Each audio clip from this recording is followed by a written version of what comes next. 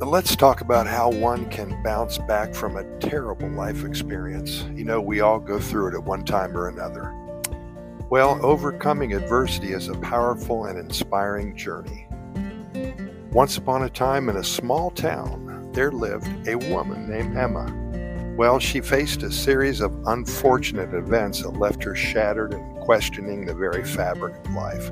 Emma lost her job, she went through a difficult divorce, and was dealing with health issues all at one time. Despite the overwhelming challenges, Emma decided that she would not let these setbacks define her. She embraced the philosophy that every setback is a setup for a comeback. I love that. Say that again. Every setback is a setup for a comeback. Instead of dwelling on the past, she focused on rebuilding her life step by step. Very simple.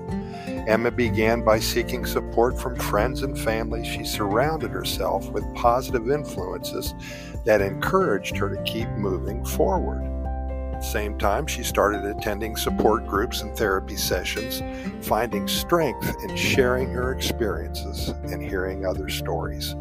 To regain control of her life, Emma set small, achievable goals. Whether it was finding a new job, adopting healthier habits, or rediscovering her passions, she took deliberate steps toward positive change. Each accomplishment, no matter how small, became a solid building block for her comeback. One of Emma's greatest realizations was the power of perspective. Instead of viewing her challenges as insurmountable obstacles, she started seeing them as opportunities for growth and self-discovery. She cultivated gratitude for the lessons learned during tough times and used all of them as stepping stones towards a brighter future. As Emma persisted in her journey, she discovered hidden strengths within herself. She developed resilience, determination, and an unwavering belief in her ability to overcome anything life threw her way. Through her experiences, she became an inspiration for others facing their own trials. Well, in the end, Emma not only bounced back from her terrible life experiences, but she emerged stronger, wiser, and way more compassionate. Her story serves as a beacon of hope for anybody navigating through stormy seas, reminding us all that it's not about avoiding challenges, but about how we rise from them.